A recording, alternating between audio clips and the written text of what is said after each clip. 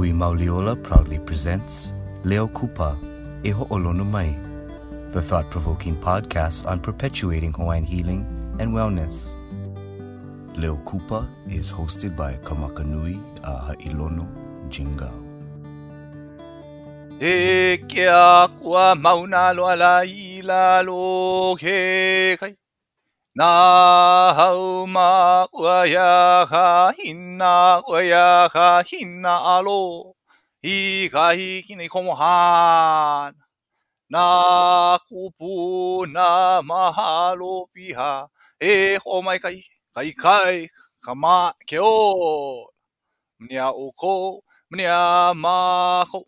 Mnia kako a mama uan e ho o man Wei kako aloha Hey, aloha. e ho olono mai. Welcome to Leo Kupa from us at Hui Mauliola. The mission of Hui Mauliola is to perpetuate Hawaiian healing and wellness and empowering our people through healing. This Leo Kupa podcast is our way of capturing the stories of empowerment from our kupuna and practitioners in our community. Today, we have a special friend and guest joining us, Maka'ala. Hello, Maka'ala. Hey, aloha mai. Hey, Right on. maka. Maka'ala Yates is a Kanaka Maoli who specializes in Hawaiian medicine. His studies began at the age of 6. He has been teaching Hawaiian medicine and practices for 35 years. He is the founder of Manalomi and Indigenous Botanicals. Maka'ala is also an original crew member of Hokulea in 1976. He is also a Vietnam veteran. And in 2005, Maka'ala received the Ka'onohi Award for his excellence in Hawaiian medicine and community support. He is also the author of Na'auau'ola Hawaii, Hawaiian Practices and Principles of Well-Being. Being well, yeah. Of being well, correct. Na'auau'ola Hawaii, Hawaiian Perspectives and Principles of Being Well. Leo Kupa, pa'ipa'ilim, let's welcome Maka'ala Yates. Yeah, you know, that book took me almost 7 years to write. But the context itself, is simple. The simple concepts of Hawaiian principles and practices. But the reason why it took me so long to write is because at the beginning of the book, if you notice, there's my chant of who I am. So during my great-grandfather days, everyone is born with a chant, or a chant was created after you're born or before you're born. Auntie Margaret, who was my teacher for 16 years, she had a chant before she was born. But that practice wasn't carried forward. So I had to write my own chant of who I am and what I'm here in this world. And that's why it took me 7 years to write that book. The chant took me over 6 years. Right on. So that chant was what you wrote that chant? Yeah. It's it's to qualify who I am. Hawaiian. When you visit another Polynesian island or culture, you always present your chant of who you are, where you're from. And I just never had one when I was born because of the colonization, the illegal occupation of the United States and so forth. And so I had to do a lot of deep meditation and, search within to find out, my chant, who I am, So the chant is called, there are two forms of genealogy chant. And this form is a kuamo'o. And so the title is He Oli no na Kupuna o Maka'ala. So it talks about it talks about my birthplace, my ancestors, and it also talks about the wind. When we're born, we always have a wind present. What is the name of that wind? Mine was the Pilihala wind of Ka'avaloa. So the chant really describes my connections to my ancestors and also the different dimensional connection of my ancestors. Um, and what my role is while I'm here in physical form. Mm-hmm. So it's taken me a while to connect the dots. I mean, because all the elders died already. All the people that I was around with, especially the women elders who took care of me when I was growing up. I was always surrounded by Hawaiian women, and they watched over me, protected me. I didn't know that then. I found this out later in life when I was an adult, when I was talking to um, Mona Kahele, Auntie Mona Kahele from Kona. She wrote the book Message from the Clouds or something like that. You remember? Have you heard of that book? It's a great book. Her notes to herself, and this book is all about that. It's from Auntie Mona, and she was the one who told me, revealed to me the things that when I was growing up and I didn't know about, how she took care of me also when I was a young boy. So anyway, Yeah. I'm off track. Did you know? Yeah. Did you know from a young age that this is the work that you would be doing? Traveling around, sharing about the importance of these practices from these kupunas and stuff. Was that something that I know you started from 6 years old. Um, was that somebody ingrained that into you, or was that kind of? Well, that's interesting because what happened was my two sisters, they're 1 year younger than I am. They're twins. And we all three of us would be asked to work on our kupuna. And then the first time I remember was in Nanakuli, at Auntie Phoebe's house, and Uncle John. They've long gone since then. And no, not like this, do it like this, do it like that, and I was whispering to my sister, and it wasn't like a one-time thing. This was like hours and hours of working on the kupunas. And in those days, you don't talk back. You just do what you're told to do and all that stuff. And I whispered to my sisters, because my auntie was sleeping, snoring. And I said, when I get older, I'm never going to do this work. I hate this work.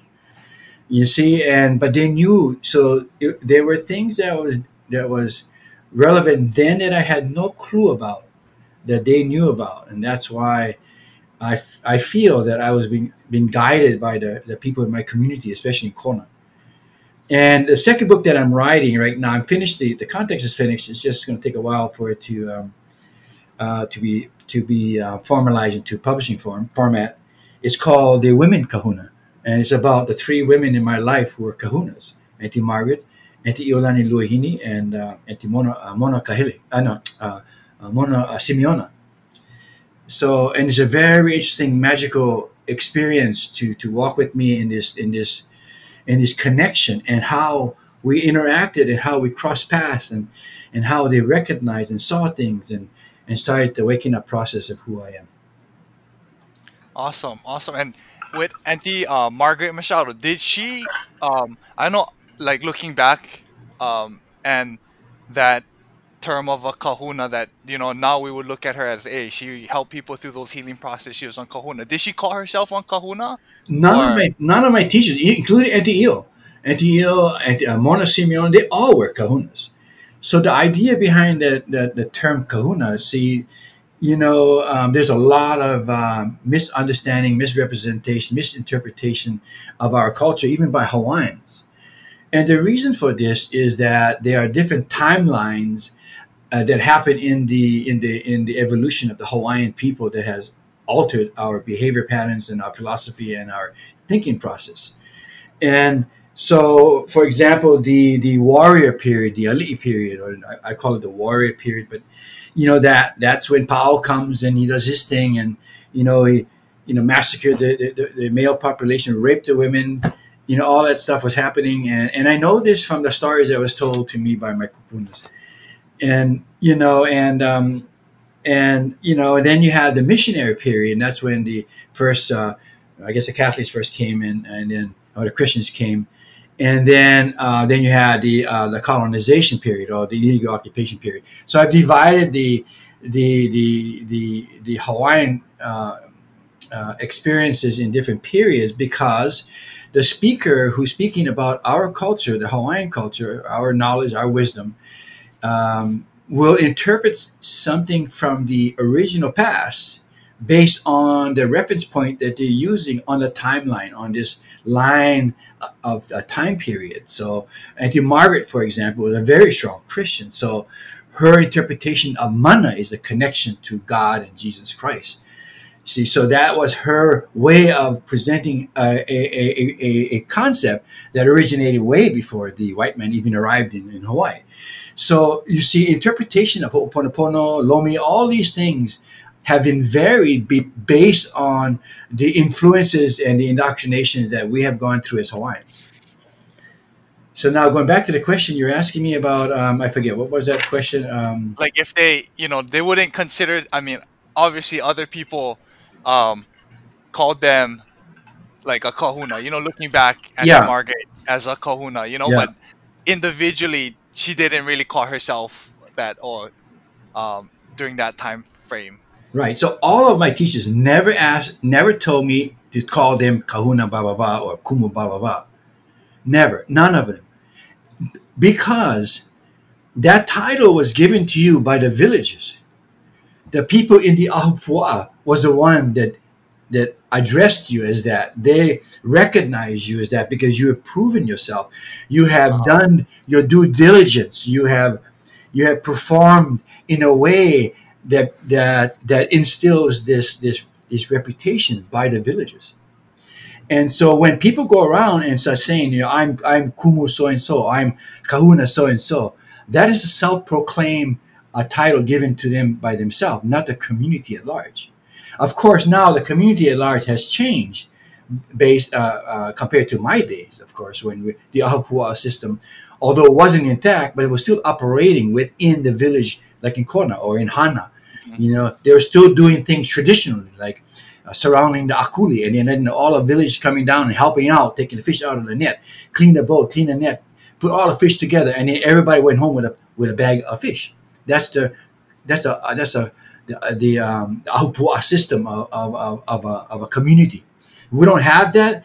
It still exists in some way, but it's distant because we're living more in a separated society, and we're going into that more and more now. And so it's kind of hard you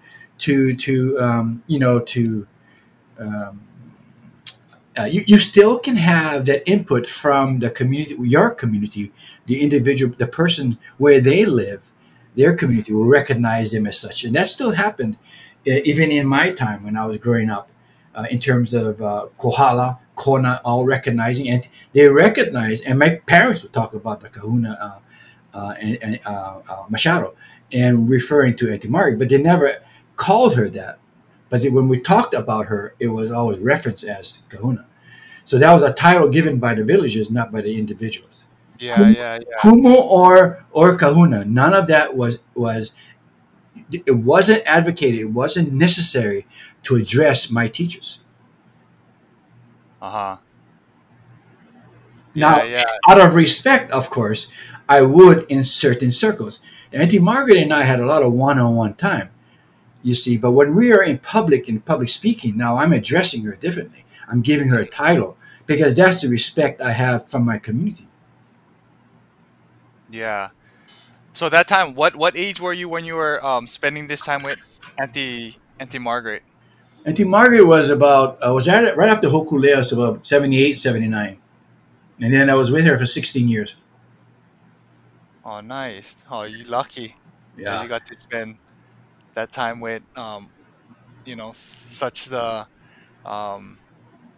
individual kumu, kahuna that she is. That kind of for a lot of us doing Lomi and stuff, a lot of people know about Auntie Margaret and the work she's done for our communities and for Lomi in general. Yeah, I mean, I was fortunate to experience those magical days because to me, they're magical days. They're incredibly amazing, powerful women that came into my life that have helped me to to stay the course in terms of who I am and what I'm here to do. For example, Auntie Margaret would tell me, when we have our private moments, when there's no students around, no Uncle Dan, nobody, no family member, just she and I. We had a lot of one-on-one discussions about things, about life, about culture, about readers, how to read chants, how to read the energy of the person, how to read the signs of the elements, and these were important qualities to have, especially if you're working in the healing arts, knowing how to connect and read the human body in a way that you can determine what's going on internally, so you can respond to them accordingly. And with Auntie Margaret, there were I would ask these kind of questions that I would never ask in a class. About each and everything that we're doing, that I've been doing in my life, and she always guided me to stay she didn't tell me. This is what she said. This is where I was going to. I was heading to. She would tell me from different times. She would tell me what I'm going to be doing, how I'm going to do that, and what my purpose is, of why I'm with her. And I'll fast forward a little bit because it's in my book. I go into details about a relationship between all my teachers, especially Auntie Margaret. Auntie Margaret, the longest chapter, longest section of the book because of my time with her. And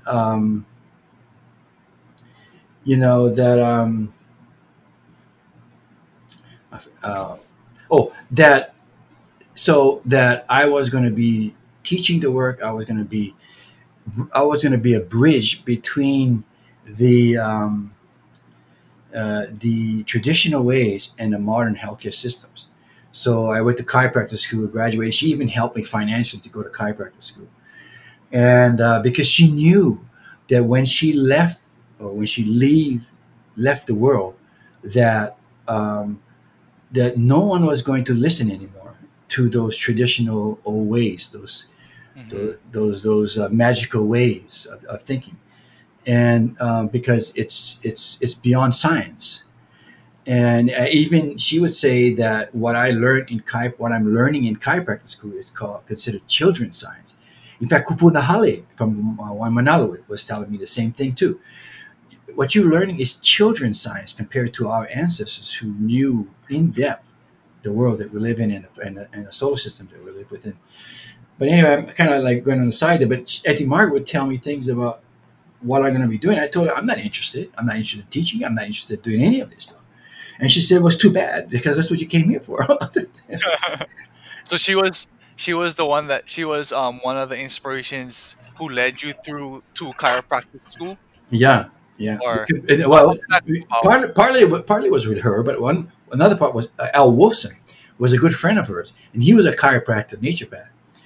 And Al Wolfson knew iridology, and it stunned me to that, and I won't go into that story, but Al Wolfson was a really good friend of hers. They both were Seventh-day Adventists, and Al Wolfson did a lot of mission work down in South America, and the stories they would talk about and the healings and stuff like that was amazing. And Auntie Margaret was, didn't go there, but she's part of that education, and so that's a connection to the chiropractic school. Oh, I see. And then from chiropractic school, then you kind of continue to travel. Like, what made you want to travel around the world and help out all these people from all over the world, like traveling, teaching courses, and doing all these things? Yeah, listen, I don't have all the answers to anything in my life in the world. I can just speak from my own experiences and my interpretations of what I see and experience.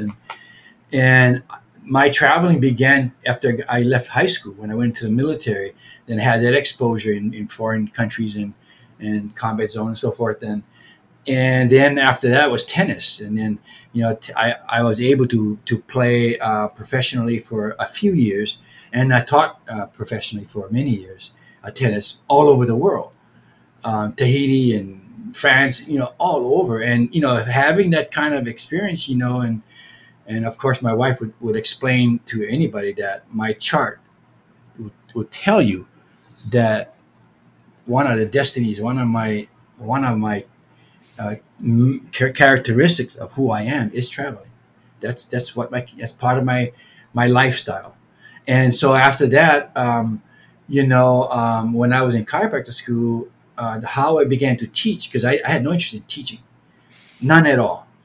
And it amazes me that when I have students that come into my classes, my Manalomi classes, the first question they would ask me, not a lot of them, but once in a while I get them, how can I teach this class?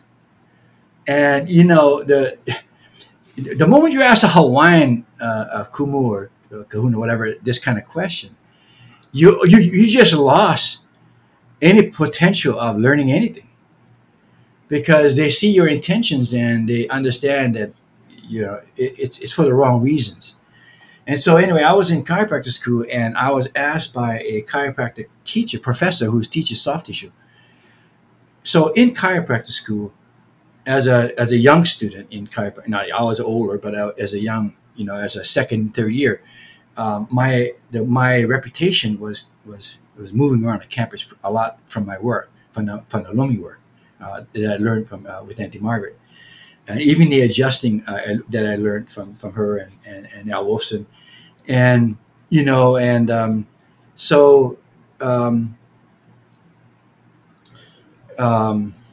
I went off a track here.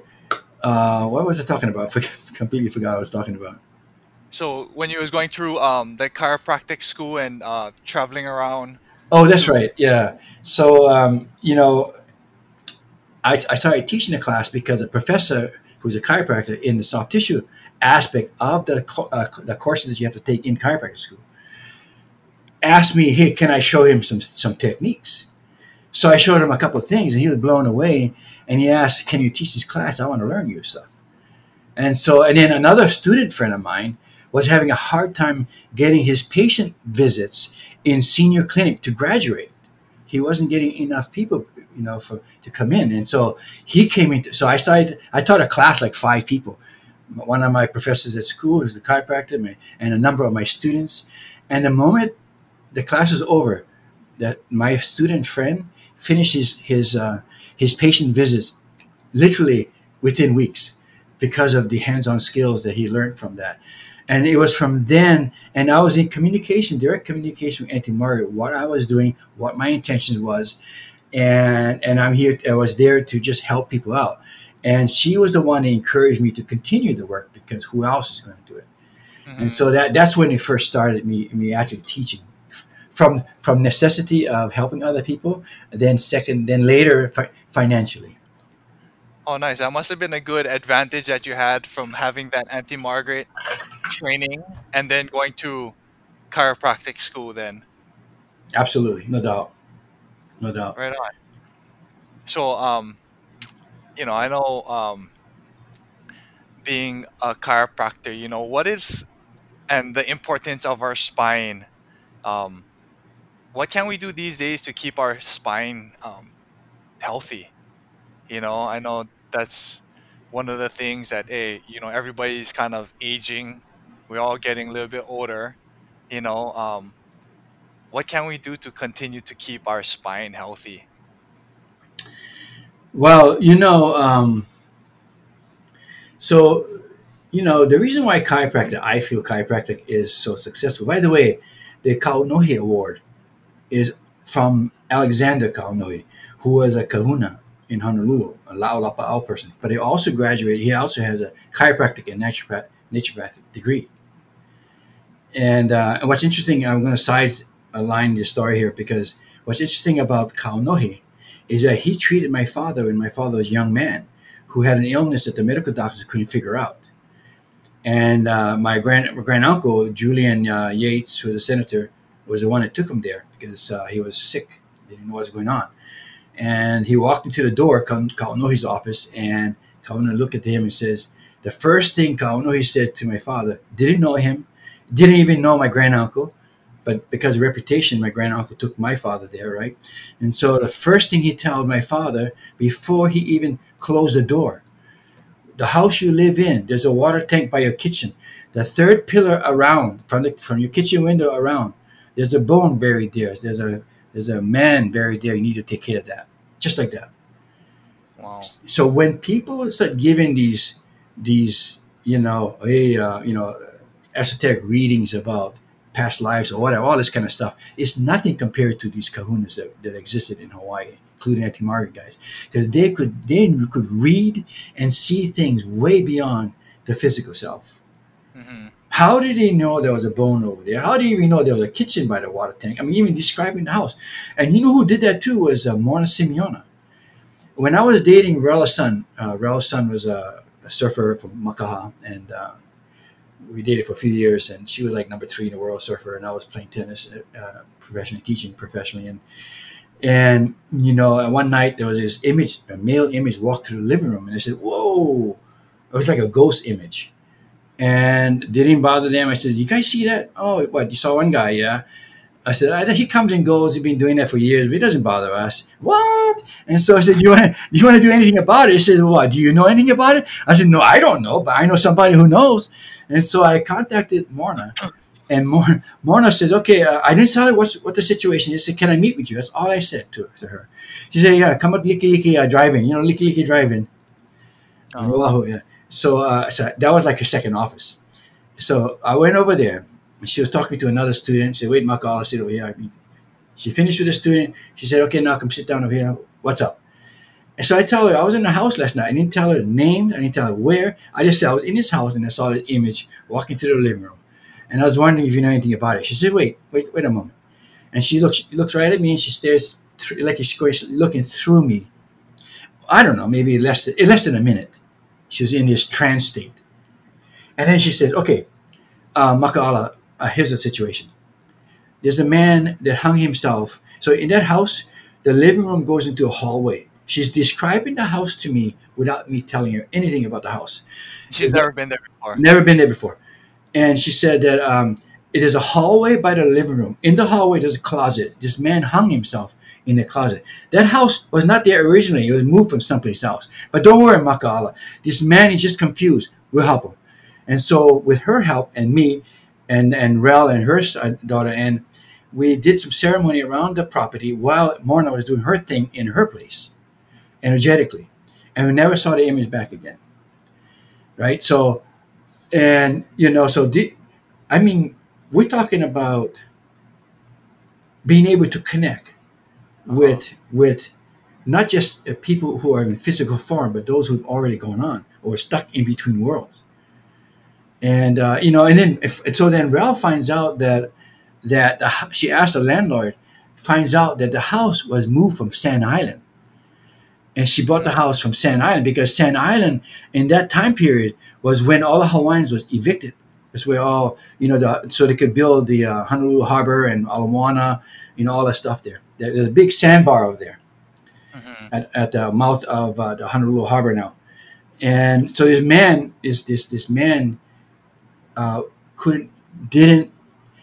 we're talking ancestors and generations of living on this Sand Island, and he didn't want to move, and he hung himself in the closet, according to the woman. So everything was confirmed.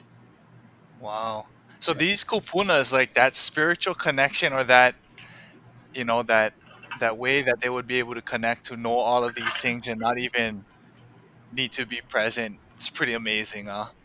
Well, see, now that's the question that I've been asked a lot now about connection. Because you notice now, because with the whole COVID thing going on, and I don't want to get into that subject matter, but with that, it even making things even more separated. And that to me, I feel is orchestrated for a reason. The more we are separated from one another, the weaker our Ahupua'a system becomes. So when I say Ahupua'a system, I mean the connection within each other in our communities. Uh-huh. We go to the store now. We can't talk to each other because our mouth is covered and we don't see each other. And we have this distance going on, and we have this reminder that this terror is happening, and so now we have this fear, and we're lacking that love and the connection with one another, which is a sad thing. So but the connection is so. I get this question a lot in all my travels in Europe, and in Asia, in Hawaii. You know, one Hawaiian woman from Hana, Maui, years ago asked me, Maka'ala, I feel that our family system is being falling apart, not just hers, but in general. Hmm. And I said, she asked me, how can we reconnect the family again? And I told her that I could probably speak ad nauseum about philosophies and principles about family systems and keeping families together, Hawaiian or non-Hawaiian. But that wouldn't do anything because there's one thing that's lacking within our communities. And I asked her if there was two elements, doesn't matter what that element is, that creates a thread that all of the or a connection, energetic connection, that all of the people in the community can latch onto, or maybe it's not the right word, but to grab onto, so that the connection is there within one another. Do you understand what I'm saying? Yeah. So I asked her, what are the two things that are missing in our society? And words came up, love and this and hate, love here. No, I said, no. Put it into physical form. What two physical elements are missing in our communities? So I'll ask you that question, Kamaka. What do you think that is? The elements that are The missing. connection that's missing, that can bridge the family back together again. I think food is always, the um, that the healthy foods and eating together as families.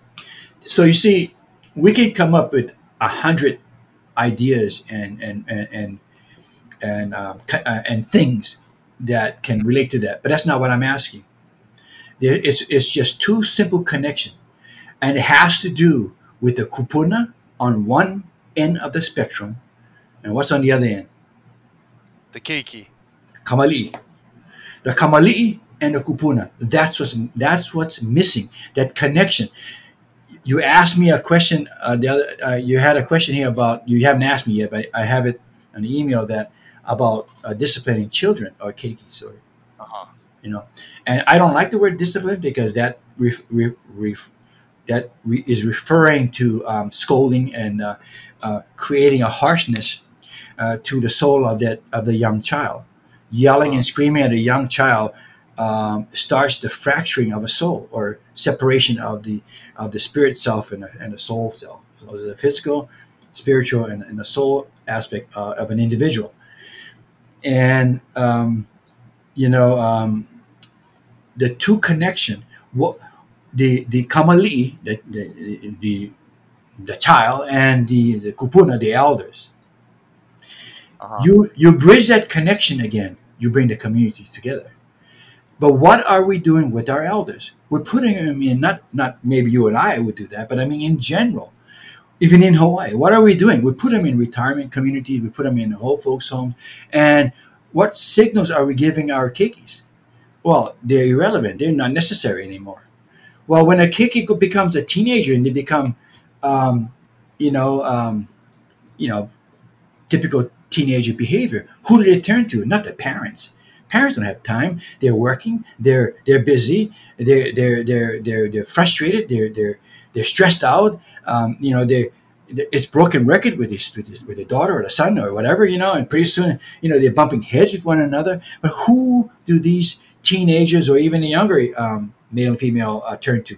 It's the grandparents and the great grandparents. That's who have the time. That's who have the wisdom to tell stories and to share things and to share a part of the culture with this growing up child, so that they can realize the significance that they have between them and their parents. You see, the kamali'i and the kupuna, bring them together again.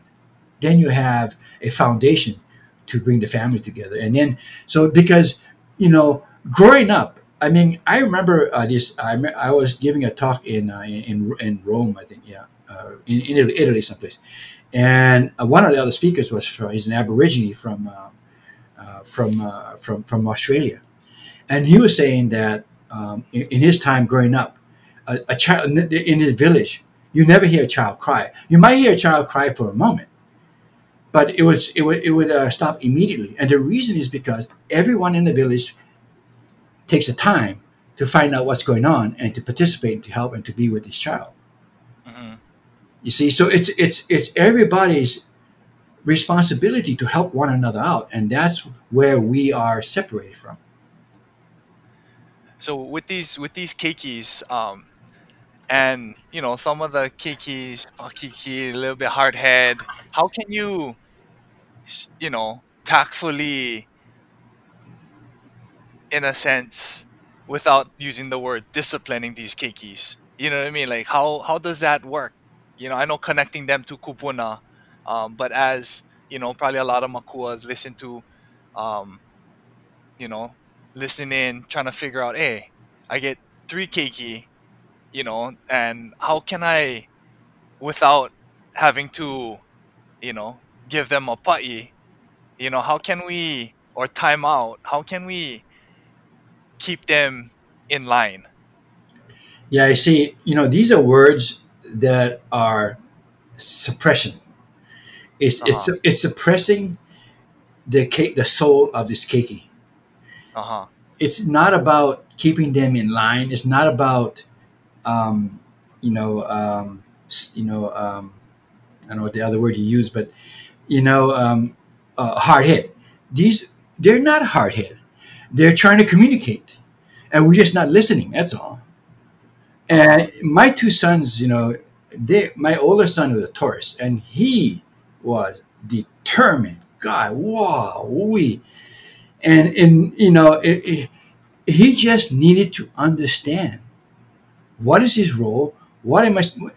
Obviously, you want to create an environment that keeps him safe, keeps him Uh huh. healthy. You know, and so that takes time. Listening to a child takes time. Most of us don't have time in our lives. We don't have time, and everybody is busy. I mean, you got to pay bills. I mean, you got to go here, you got to go there. And when we have time off, it's like we all do it together, but it's so fast because Uh we huh. don't have time. And every child needs the attention of something, and there's Uh huh. nothing wrong. There's nothing wrong with that. And again, I'm gonna remind you what I said earlier. I don't have all the answers. Yes, I raised my own kids and all that, but they're still gonna be who they want to be. Yeah. Yeah. I mean, I we've prepared vegetarian meals for our kids. Yeah, they had chicken and fish, but no meat, no beef, no pork. Growing up, then in high school, they went and visit their friends. Hey, Dad, how was the sleepover? Yeah, they made some pork for us. It was really good. And we're like, what?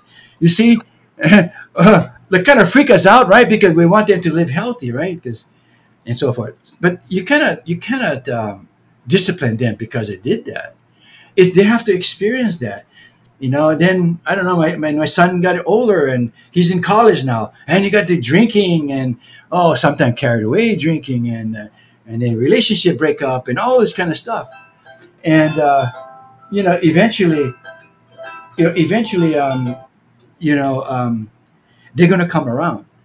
And I told my wife that too. Like she was like, "Oh no, our son, look at the direction they're heading into."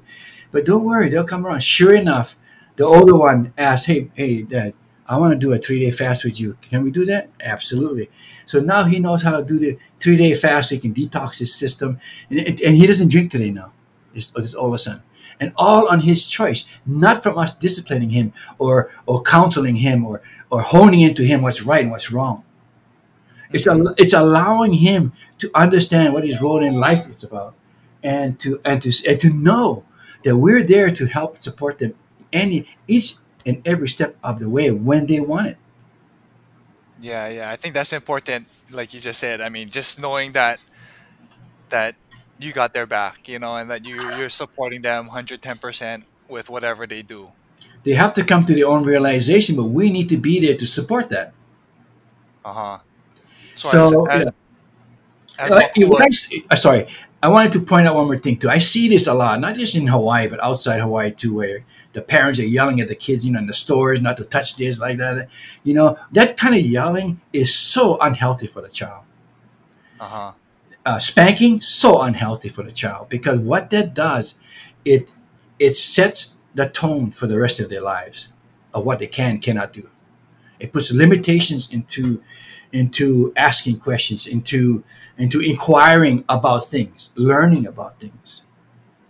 You know, yeah. So yeah, I think one of the things that a lot of um, people say is like, "Hey, when we was growing up, we got lickings. That was the discipline that we got, and we turned out fine." That's what a lot of people will say.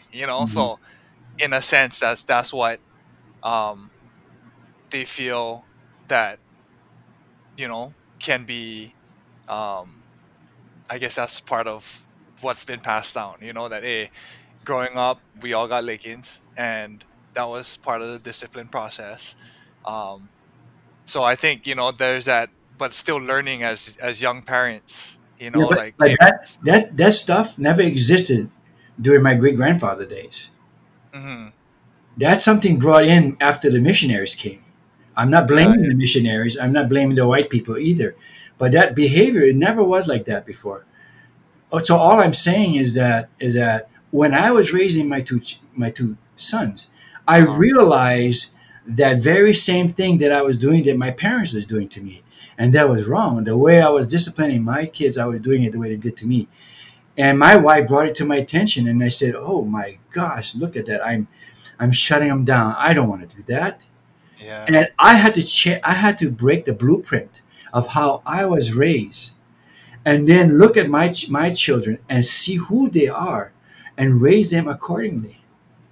But through force was not the way to do it. yeah, yeah. I talked to another kupuna who said the exact same thing. That hey, our kupuna wasn't like that. You know what I mean? That they weren't the the violent type who would discipline in that sense. You Yeah, know what I mean?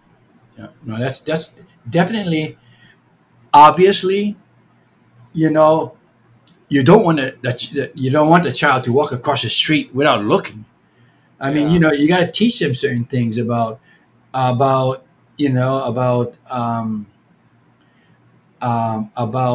taking responsibility of their actions. hmm Like not knowing what a chili pepper tree is and grab a chili pepper and then take a bite of it. Instead of saying hit the hand and say don't eat that, it's gonna burn your mouth. Let them bite the chili pepper. They bite the chili pepper. Whoa, they're about hot. They won't touch it after that. Huh? You know what I mean? So they learn through experience, but it's tough love is okay. I'm not saying that you shouldn't be strong. You shouldn't have a. I mean, having tough love is important. Raising children, no uh-huh. question about it. And so I don't have all the answers, but I just can tell you that violence of any sort does not work, and that is actually suppresses the soul of the child. Yeah. And and being a wimp with the child is also not good either. Uh-huh. But I tell you right now, you ask my sons today, they'll tell you that they that what they have learned is through our behavior, my wife and I, how we behave. So They respect me so much of how I treat my wife, their mother. And they have never heard us scream at each other, yell at each other, ever, ever in their lives in our home, ever. Because there's no need for that. If we have a disagreement, we sit down and have a discussion. And what happens in a lot of families is that they start yelling at each other because they're stressed out, hmm financially stressed, and pretty soon it becomes a separation issue now. And now divorce happens. And I mean, even I remember when my wife and I had a disagreement in my kids were still in high school, and my youngest son said, "Mom, are you guys getting a divorce now?" Because their friends all divorced, and yeah. it's common for their friends to hear yelling between parents. Uh-huh. And my kids have never ever heard that our behavior like that with each other. So you got any tips for families out there? 'Cause, I mean, obviously, with everything going on today, it's a stressful time for families. You know what I mean? Where I mean, Hawaii, they say over 40% of people, 30 to 40% of people is unemployed. You know, mental health issues. Obviously, more people, you know, alcohol abuse. Any suggestions for or tidbits through your experiences for some of these families that are going through these struggles? How can they maintain that balance or that pono in their life during these times? Yeah, that's a tough question because I mean, obviously, I'm not going to sit here and start um, spurting out all these ideas for the listeners out there to to gain from. There's just no way that I can do that. I can tell you that obviously, finances is a big issue. It has always been. It's always been a big issue with our culture, especially, but not limited to the Hawaiian culture. And you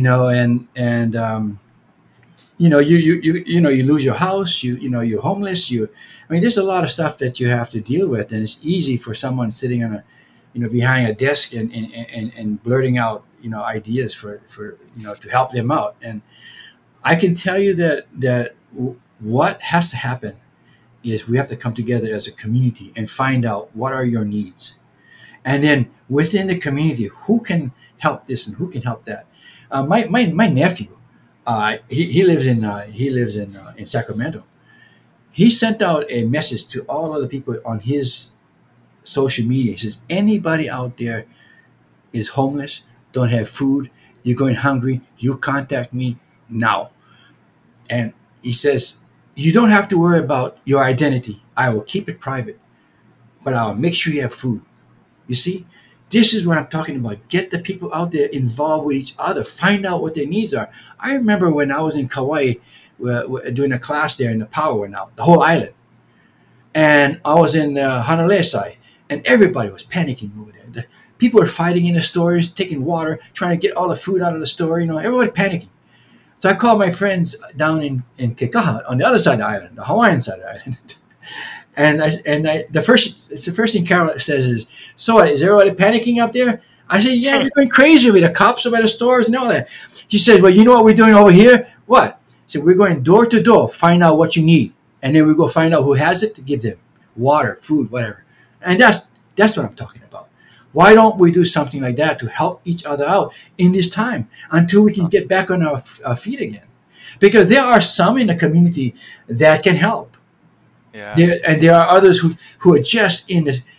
It doesn't matter how they got in the predicament. They're in the predicament. Come on, step up and let's see what we can do to help each other out. Yeah, definitely. So the more of a community-based, like, supporting each other then. I think a lot of families think they're alone. They don't have their support. And I think if someone was able to go into the community and communicate that, hey, listen, I know so and so play, and a lot of churches are doing this. They're going. The Mormons are doing it, but everybody should be doing it. It doesn't have to be a religious effort. It should be a community effort. Yeah, I do that here. I mean, I know if somebody needs help, health wise, and they can't afford things, I'll give them cleansing herbs. In fact, I just made some cleansing herbs this morning, just before I came online. And oftentimes when people can't afford it, I help them out. I do what I can. If I can afford it, I'm going to help them out. If somebody needed to come into my class but couldn't afford my class, and they have a legitimate financial issue and they have a family that they want to support, of course I'm going to let them come in. This is what I'm talking about. Find out what their needs are, or if someone asks me, and if I can help them, I will. I wouldn't even think twice about it. So when you talk about the cleansing and fasting, can you explain a little bit on that aspect of, like, the healthy habits of, like, periodic cleansing or Okay, fasting? so right now I'm 72 years old, and a lot of people don't believe me, and I tell them that, because I don't. I mean, I guess I sound like I'm bragging. I suppose I am. Right. And let them know that you shoot in the 70s or breaking 69. 60, I shoot 69 in the golf, yeah. 69. All right, 60s. You're a 60s golfer. But not often, but in the 70s usually. But I play with young guys, 30s and 40s and 50s people. But anyway, so um, the first fasting I did was with Auntie Margaret in '79, and I've been fasting every year since then. Now I fast, and I only do a 3-day fast. It's still considered a prolonged fast, 3 days, but it's no food, and it's herbal formulations and different things. It's a program. It's not like not eating for 3 days. It's a very specific program, and you can go to manolomi.com or indigenousbotanical.net, and to find out more information about that. So the reason why I created this 3-day fasting program was to help the Hawaiian people out. When Hui no Ke'olopona from Maui asked me to come in and be involved with the community there with Lomi and other things, including nutrition and fasting, and so I when I mentioned to some of these Hawaiian, we're talking 30, 40, 45 of them. I said, let's do a 3-day fast. And they said, what's involved with that? I said, well, we're not eating for 3 days. Oh, no, thank you. Not eating for 3 days, maka'ala. No, I don't think so. That kind of response. Mhm. But in 2005, I was able to get 40 people, 20 at a time, fasting. And all kinds of health improvement happened.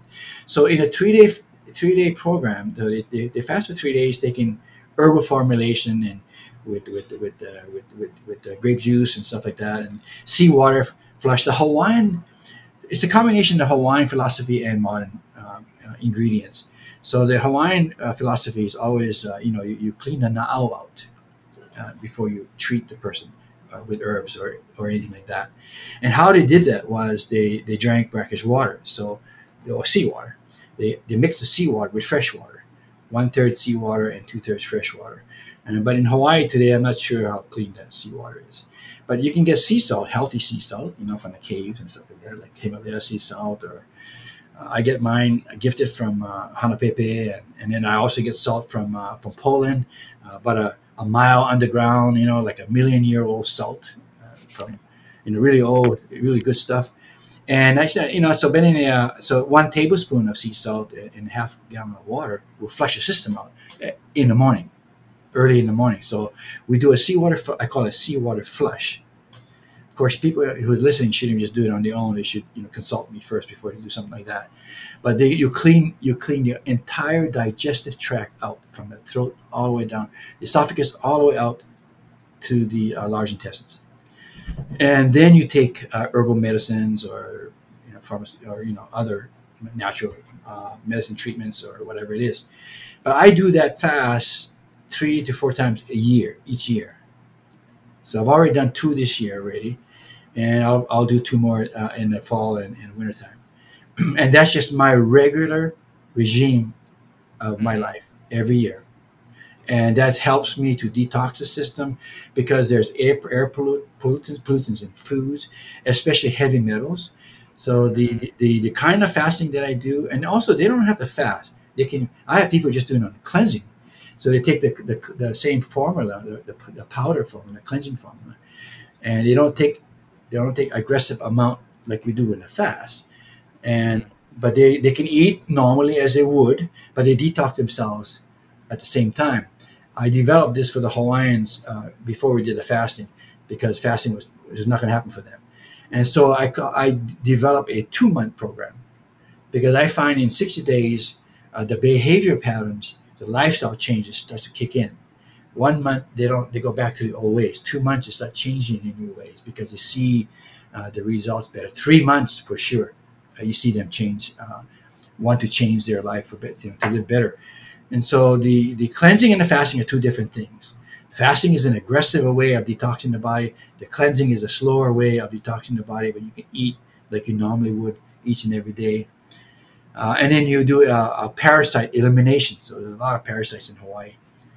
You have animals, you have kids, you eat out, or you eat raw fish, I guarantee you have parasites. And parasites are linked to a lot of issues, including arthritis.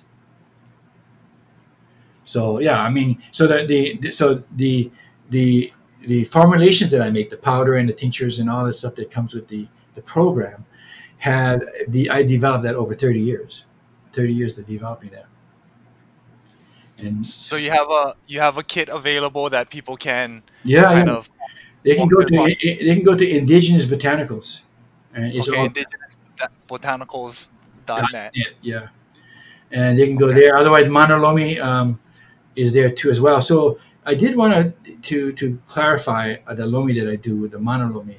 And that is it's because today there's all kinds of lomi going on out there, and I see this especially in Europe, big time. A form of lomi that never originated in Hawaii, but they're selling it as it is without going into details. And based on Huna, which is we know is not Hawaiian, which I won't get into at this point. You know, and the lomi that I do is focused on problem solving. And that's what Auntie Margaret is really, really good at. She could fix physical problems with a snap of her finger. Hmm. And that's what my focus is, teaching that and doing that. So on that problem solving, being good at assessing what's actually causing these issues, then. Yeah, going to the core of what the problem is. Somebody has, for example, a rotator cuff problem. The shoulder hurts, and, Hmm. and maybe the rotator cuff is involved. Well, there are key muscles that are important in this area. One of them is a teres minor. So teres minor is an external rotator of the arm and shoulder, and it's attached to the scapula and the humerus, the bone of the shoulder, the arm, the upper arm bone. And how you work on that muscle is critical in terms of getting results. And most therapists or professionals in the health in the hands-on field are I feel are not competent enough to understand how to work on that muscle. So if you know how to work on the muscle and you open the muscle up, then the rest of the other tight muscles will unravel like a domino effect, and then you have faster results. So the teres minor there is a key link to the whole shoulder girdle. So in the body there are key links, muscles that play a key role in the configuration of other muscles. If you can get into that one muscle, it'll help you with the rest of the muscles. Sometimes you're not able to get to the teres minor because they can't lift their arms up. So to access the teres minor, the arm needs to be extended up, need to be up, raised up, because then it's exposed. When it's down, it's hidden underneath. Of course, you can get to the attachment on the other side, but a lot of times when you bring the arm up, then you can address that muscle. But if you can't, then you need to know how to work on that shoulder girdle to allow the arm to come up. So there's ways of doing that. Right on. So, um, I know with everything going on, when's the next time you're gonna be doing some workshops and stuff like that in case some of our listeners would be interested? Because I mean, you know, the problem solving is always one of those things of people always coming to people with issues. You know what I mean? Whether it be low back issue, neck issue, so finding ways to resolve some of those issues is always people are always interested in that. You know, I know um, these days it's hard just with the current situation of things and with travel. Yeah, Um, but you got anything kind of yeah. Well, it depends. I mean, it depends on the travel restrictions going into Hawaii because I'm living in Scottsdale, Arizona right now. And right now, I'm scheduled to do Manalomi 1, a level 1 class in Maui, in Kihei, at the Maui MAHA, MAHA, Maui Academy of Healing Arts in Kihei. And it's level 1 on the 24th of September. It's a 4-day program. And then level 2 is advanced Manalomi on the 28th to the 1st of October. So 4 days each. So 24, 25, 26, 27 is level 1, and then 28, 29, 30, and then October 1st is level 2. But it all depends on whether the quarantine is lifted or not. yeah. Okay, so that one's in October in Maui. No, September 24th. Or Yeah, September in Maui. yeah, Okay. yeah, and that's the only one right now. I'm scheduled to Hawaii because I have to wait until I see. I mean, absolutely, I cannot go to Europe. There's no way the American can go to Europe. Hmm. So, right now I do classes here in Arizona. I haven't scheduled anything yet because I'm waiting for the dust to clear. Yeah, yeah, It yeah. doesn't make So do sense to organize something when people can't even come here. uh-huh. So if some of our Leo Kupa listeners were interested in the fasting and in the cleansing, would they be able to contact you via email or just phone calls or whatnot? Yeah, they can go to the website. My email is there, but they can go also to Manaola, Manaola at centurylink.net. And that goes directly to me as email, and they can ask any questions they have, and I can point them in the right direction. If I don't have the answers, I can point them in the direction that they need to go into. And Perfect. then, I mean, I know that there's a lot we haven't covered because a lot of other good questions. Maybe we can do another part two sometime in the future.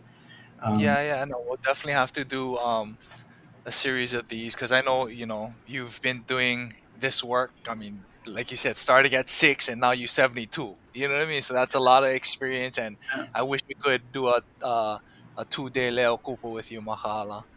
Yeah, Um, the other thing too is I also do Ho'oponopono sessions to people to help people out. So they can go on to the Mauna Loma website and find out that information. And okay.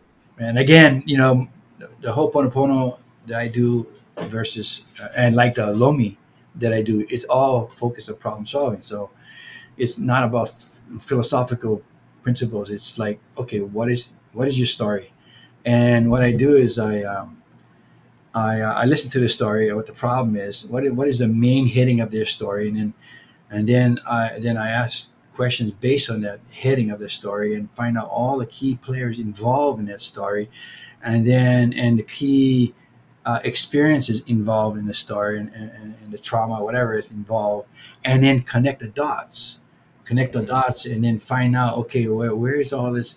Where's a key link in this whole story that we can unravel, because it gets really confusing when people have these conflicted issues, emotional issues, Mhm. and so forth. But anyway, it's something we can discuss another time, perhaps. Okay, perfect. So, um, with a lot of some of the practitioners listening in, and one of the things, what would be some of these characteristics or practices of people who you consider to be excellent practitioners in our community? What traits do they have? Well, see, it goes back to the same thing again. It is not me to decide who's exceptional, who's excellent. It's a community that decides that, not me. And and and you know um, and in terms of the elements that leads to that exceptional ability is their work in the community. How Mm. And not just because they're teaching classes now that makes them this expert. I'm talking about in the field, in the trenches, helping people out. People have physical problems, emotional problems, mental problems, whatever it is. They know their work. Then um, the community will recognize them as such. But just because they are teachers doesn't mean that they're excellent practitioners. Yeah. So it's your work that that is your legacy, not your words and not your video clips and all this other stuff. Your marketing strategy is not all of that.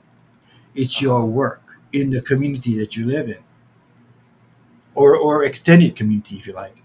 I mean, I reach out to people all over the world, and I've created these micro community of like-minded people, and have their and of supporting and helping one another out. We even have opportunities once a year where we go into communities and give Lomi free to the community, depending on their needs are, like in Japan and Poland and other places, and Italy. And in Hawaii, we did it when we were in Hana. We took it to Hana and work on the people in Hana for free. You know, why don't we do more of that? Hmm. It's nice talking to you, Kamaka. Right on. Mahalo nui. Mahalo nui maka'ala for your time. Any last messages to our Yeah, keiki or to our families in Hawaii and around the world? yeah. I mean, I mean, there's a lot to say. There's a lot to say. I do want to. I do want to express what is it that I do to maintain my positive attitude or my inspiration in life, because I I look at things that inspire me, and because I want to inspire other people. If you come into my class and you're not inspired, I'm not doing my work. If I can inspire people in what I do and who I am, you know, that is my focus, and so you know, for me, I get up every morning and I visualize and I see an outcome that I prefer to be in. I understand that just visualizing something is not going to happen. I mean, you have to. There's a lot more action that needs to be taken for a positive outcome to happen. But I always look at, no matter how negative another person is, I always find something positive about them. Looking into the positive of other people, that to me is the challenge, and that's where I feel that we can make a difference in the world. Awesome. Hey, we end with a song? Sure. Ole Kumukahi. You remember that one there? Okay, here we go.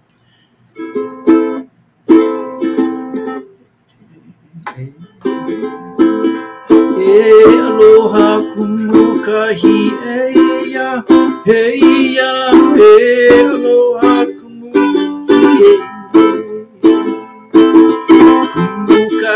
kumukahi, ya, hey ya, kumukahi.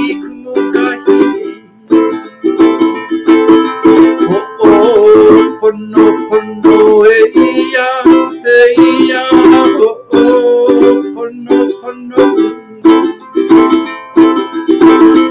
Oh now, pono, hey ya, oh now, pono, hey.